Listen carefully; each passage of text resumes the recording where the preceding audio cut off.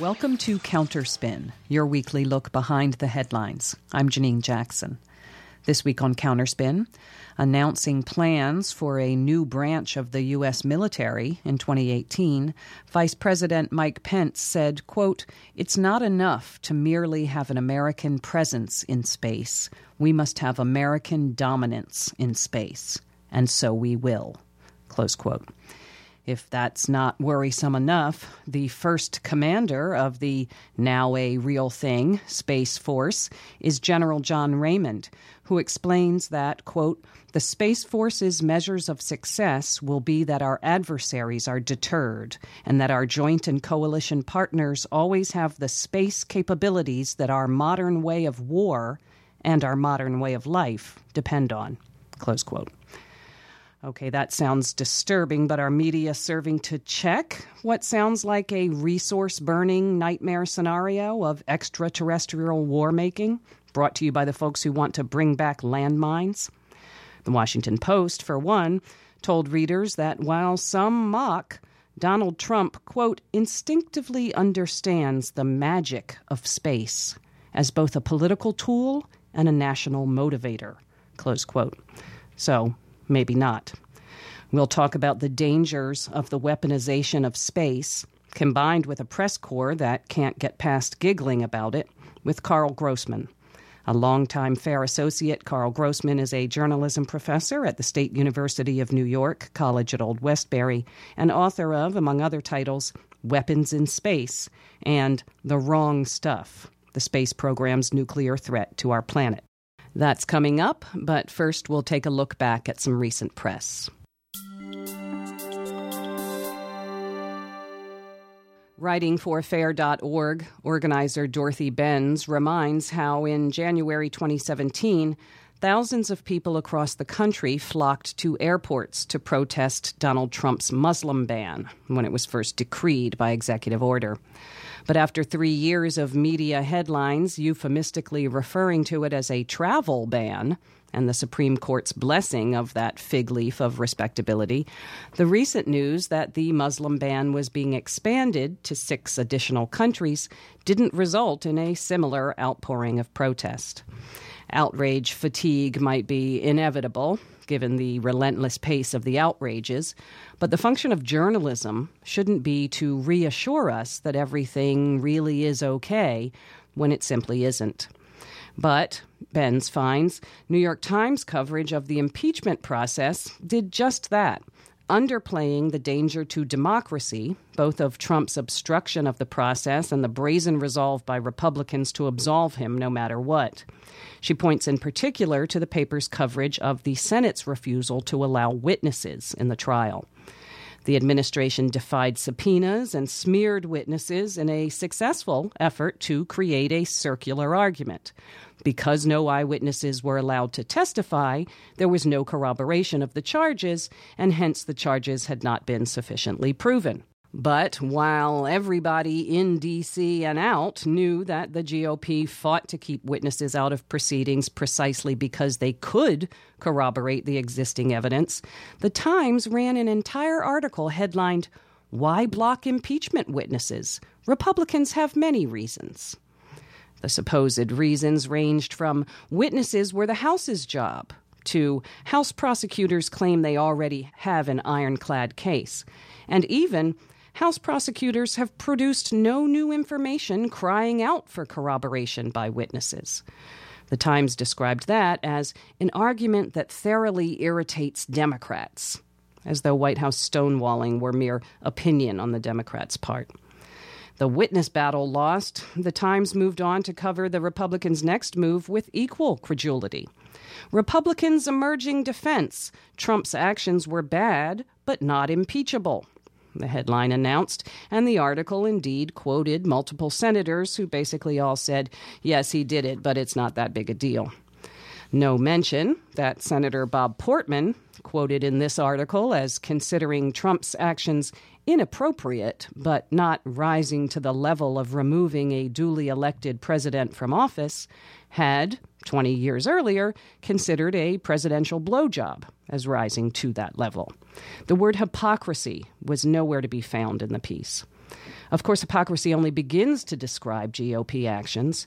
Their willingness to go along with whatever Trump does, the sexual assault, human rights abuses, self-dealing, obstruction of justice, and nonstop lying, so long as he continues to enable various right-wing agendas, from tax cuts for the rich to extremist judicial appointments to mass detention of immigrants, that represents the real constitutional crisis we're in.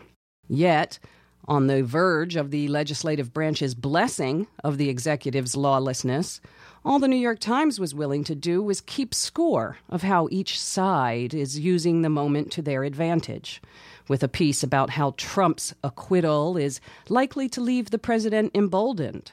But then Democrats, too, plan to capitalize on the impeachment fight by urging voters to punish Republicans for refusing to demand a more thorough trial, and so on. The final vote to acquit Trump didn't happen till February 5th, but once the witness fight was over, the Times was ready to move on.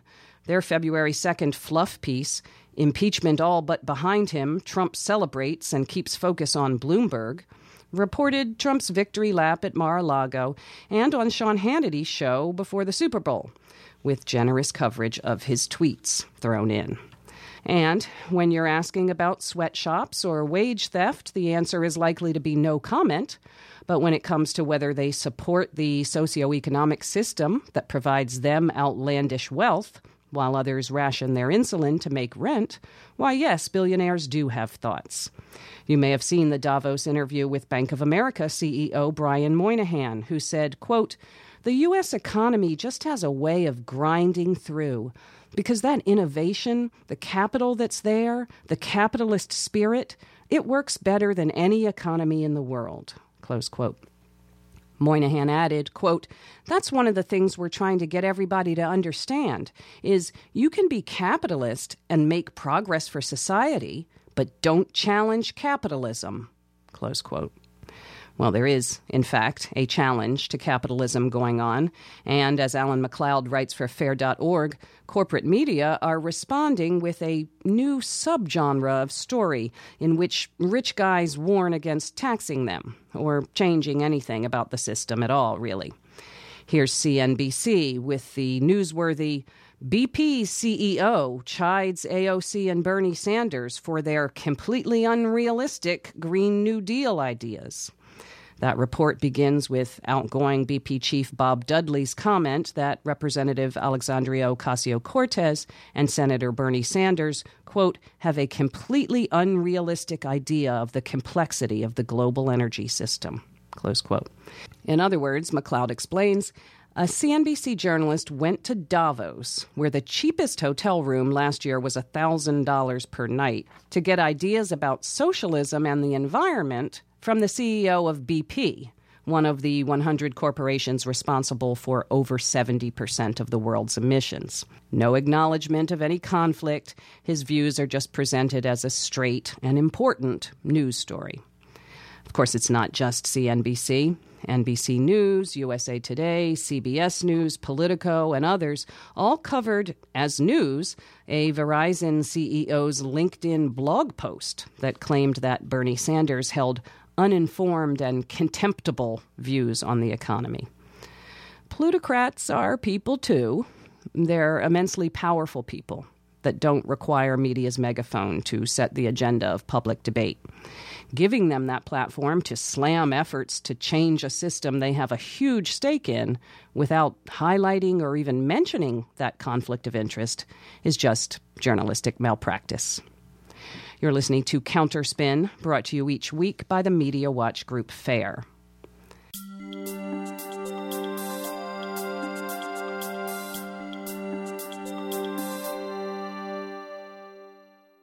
General John Raymond, the first chief of space operations, says he knows the newly created Space Force he commands is widely mocked, but it is, in fact, nationally critical. He shares the White House view that outer space, while previously a benign environment, is now competitive, congested, and contested. What does the public need to know about the activities of this new military branch? AP tells readers that while Trump talks up Space Force to get applause, quote, for the military, it is seen more soberly as an affirmation of the need to more effectively organize for the defense of U.S. interests in space, especially satellites used for navigation and communication. The force is not designed or intended to put combat troops in space, close quote. Troops in space were not precisely the concern, of course. And how does AP sanguinity sit with statements from Defense Secretary Esper and Trump himself clearly and proudly declaring outer space a war-fighting domain in which the U.S. must dominate? Our next guest wrote the book, Weapons in Space, as well as the TV documentary Nukes in Space, The Nuclearization and Weaponization of the Heavens.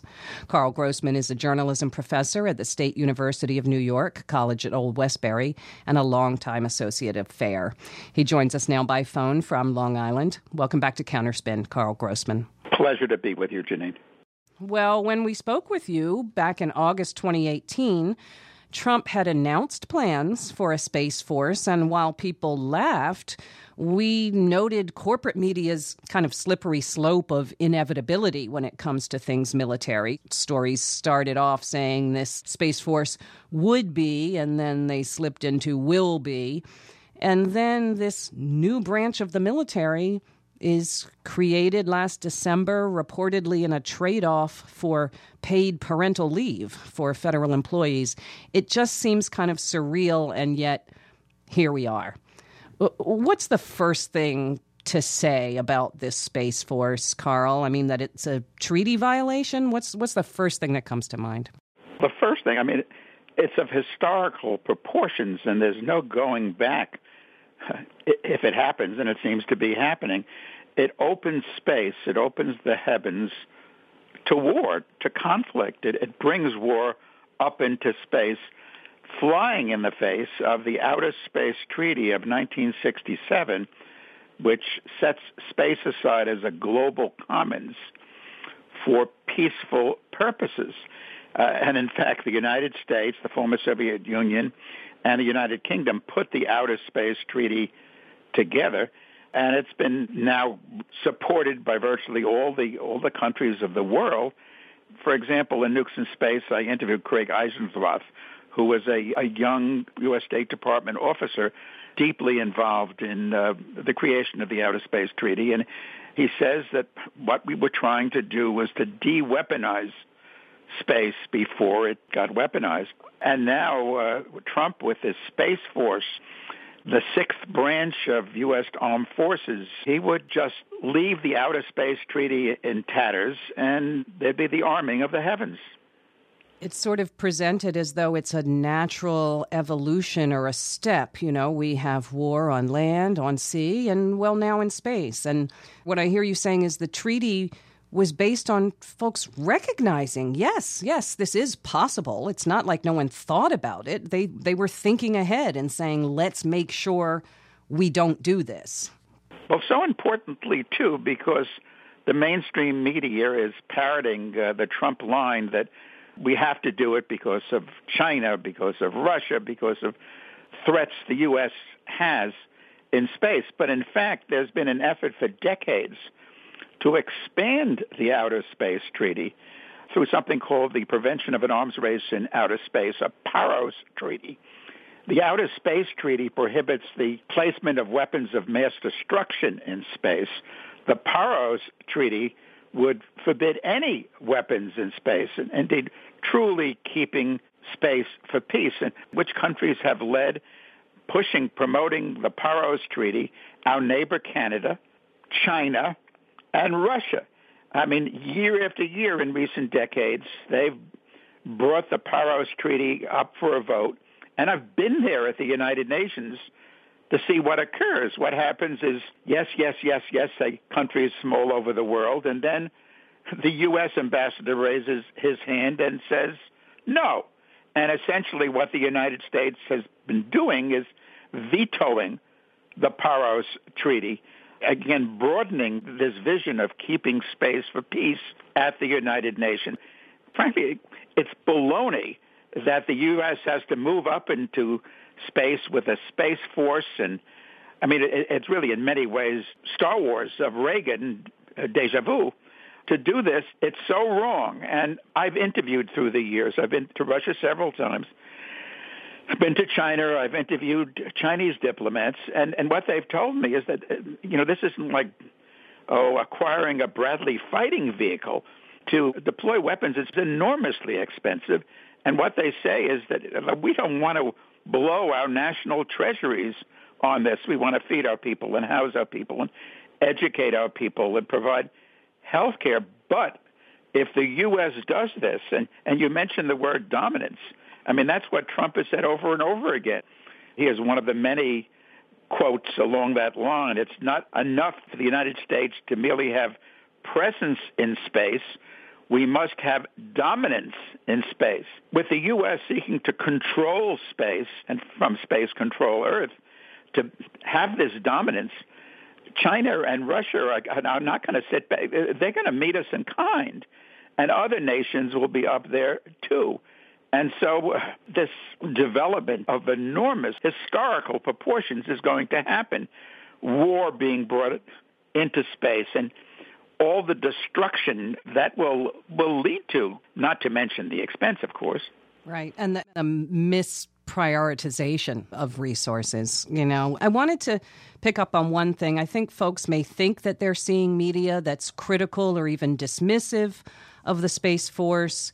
But, that's a bit on the margins. And the Washington Post magazine, for example, had a many word piece by David Montgomery called The Case for Space Force. And it was a doozy. The first point it said was that what people mocking Space Force don't seem to appreciate is the sheer range of problems that could ensue if other countries are able to establish extraterrestrial military supremacy. It goes on, consider the value of our satellites to our way of life, not to mention our way of war. You talk about parroting the line that the Space Force is defensive. Here is a many thousand-word Washington Post magazine piece doing exactly that. It talks about a space Pearl Harbor. It has a Democratic congressman saying, we got so distracted by the war on terror that we didn't keep an eye on our solar system. All of this and there's a lot more to it, but all of it is saying, we have to do this. You might think it's funny, but other countries are going to get there, and we have to get there to protect ourselves somehow. I got into the issue of space way back, 1986. I broke the story in The Nation of how the Challenger's next mission in 86 was to loft a plutonium-fueled space probe. And that led me to actually the book, The Wrong Stuff. And then I got into weapons in space because it turned out that NASA was kind of marching in lockstep with the military. And the military is very committed to the use of nuclear in space. Star Wars was predicated on orbiting battle platforms with laser weapons and particle beams and high-energy weapons energized by reactors up on those battle platforms. In fact, the Strategic Defense Initiative commander at one point, James Abrams, said that without reactors in orbit, we're going to need a long extension cord back down to Earth, bringing up power. I've been on this issue for decades, and the media, I'm a professor of journalism. It's just utterly outrageous.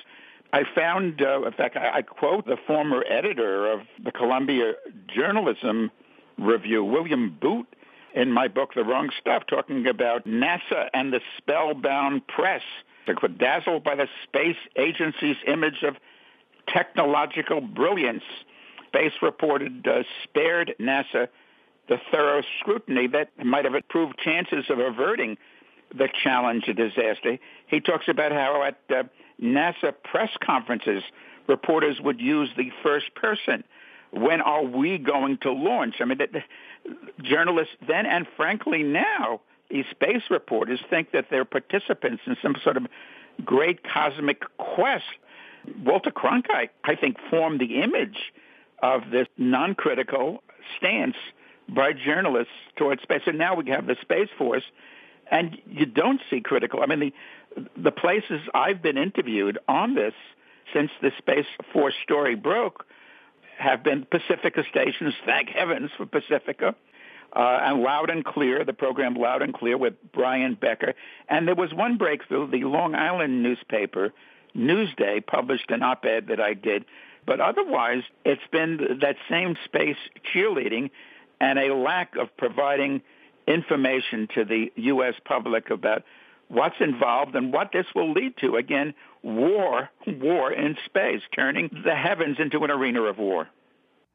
Well, and you've mentioned nuclear power, which is under the radar in this story. We don't talk about how it will be literally fueled. It's as though, those nuclear issues are a separate issue. And now we're talking about Space Force, and that's an artificial division because, of course, as you note, that's at the center of the story. Well, I wanted to ask one thing about another area. Donald Trump said the Space Force is going to be important monetarily and militarily. And one imagines that the sequence is important for him. We know that reporters following the money is key on any story, particularly about public spending. And just to tack on, that Washington Post magazine piece said that it's not just that we have to dominate, that the United States has to dominate in space because of war fighting. The reporter cites someone saying that the biggest strategic problem is what if our competitors gain an industrial logistical advantage in space? An example of the urgency of that is what if China is able to secure the logistical advantage of the South Pole of the moon? So we now have folks talking about the Space Force as being a kind of, like a land grab as well. I mean, it's just, this is a piece where following the money would explain a lot, yeah? Well, following the money and following intention here, there's been a lot of discussion over recent years of mining the moon, going to asteroids. And I mean, the notion is there's gold out there and more rich minerals. And lots of corporations would like to jump into this space-based gold rush, so to speak. And then jumping back to the media, where is the following of the Watergate dictum, follow the money? Because this has a lot to do with money. And then furthermore, it has a lot to do with, getting back to dominance, too, with control, what U.S. military documents have said for years, because there's been a space command and so forth. There's been space activity, not a separate space force, but what these documents, and I quote from them and actually use facsimiles of them in my videos and in Weapons in Space. What they talk about is that the U.S. would seize control of the ultimate high ground, space, and from space be able to control the planet below. It's sort of like the great empires of Europe centuries ago having these fleets and being able to control Earth by controlling the seas, the oceans. The U.S. intends to control the oceans of the Earth and beyond that, and from that, control the planet. And the documents are very explicit. Protect U.S. interests and investment. Over and over again, that line is used, to protect U.S. interests and investment. This stuff has been percolating for decades. In fact, the origins of U.S. space policy involve the Nazi scientists, the space scientists, Wernher von Braun and others, who were brought to the United States after the war. For example, Wernher von Braun, who became associate director of NASA, his big deal was taking the V-2 rocket, the Nazi V-2 rocket, and making a U.S. version of it, the Redstone, the first U.S. rocket capable of carrying a nuclear missile. And there were others. It goes way back, and it goes through Reagan's Star Wars, and now it's like the Reagan Star Wars program, a full-throated push to weaponize space, with Trump and Pence very, very much in the middle, and the Democrats. The New York Times explained that it was Jared Kushner who convinced the Democrats in the House of Representatives to vote for the enabling resolution, which essentially creates the Space Force based on providing parental leave for government employees, something, in fact, common all over the world. But what a trade-off to allow something, again, of historical proportions to happen, space becoming a war zone based on this Kushner-arranged deal for parental leave. Those Democrats should be ashamed of themselves.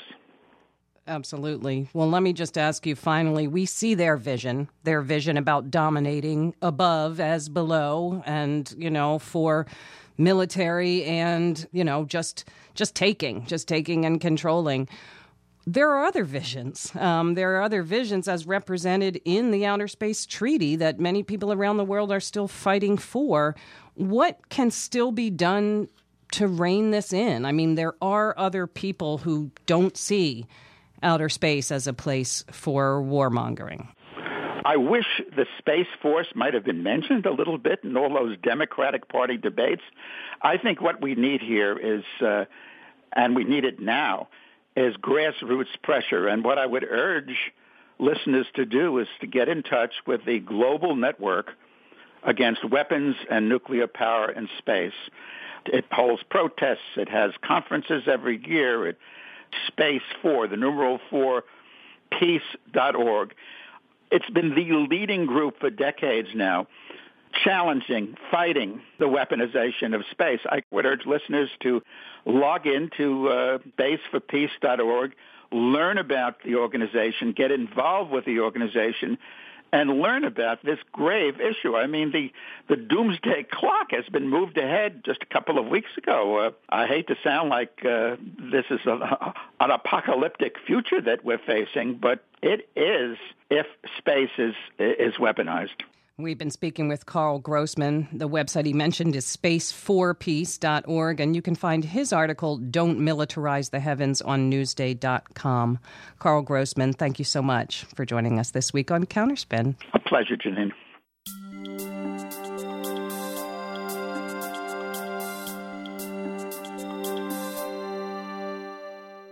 And that's it for Counterspin for this week. Counterspin is produced by FAIR, the National Media Watch Group based in New York. If you missed part of today's show or you'd like to hear previous shows, you can find them on our website, fair.org. The show's engineered by Erica Rosado. I'm Janine Jackson. Thanks for listening to Counterspin.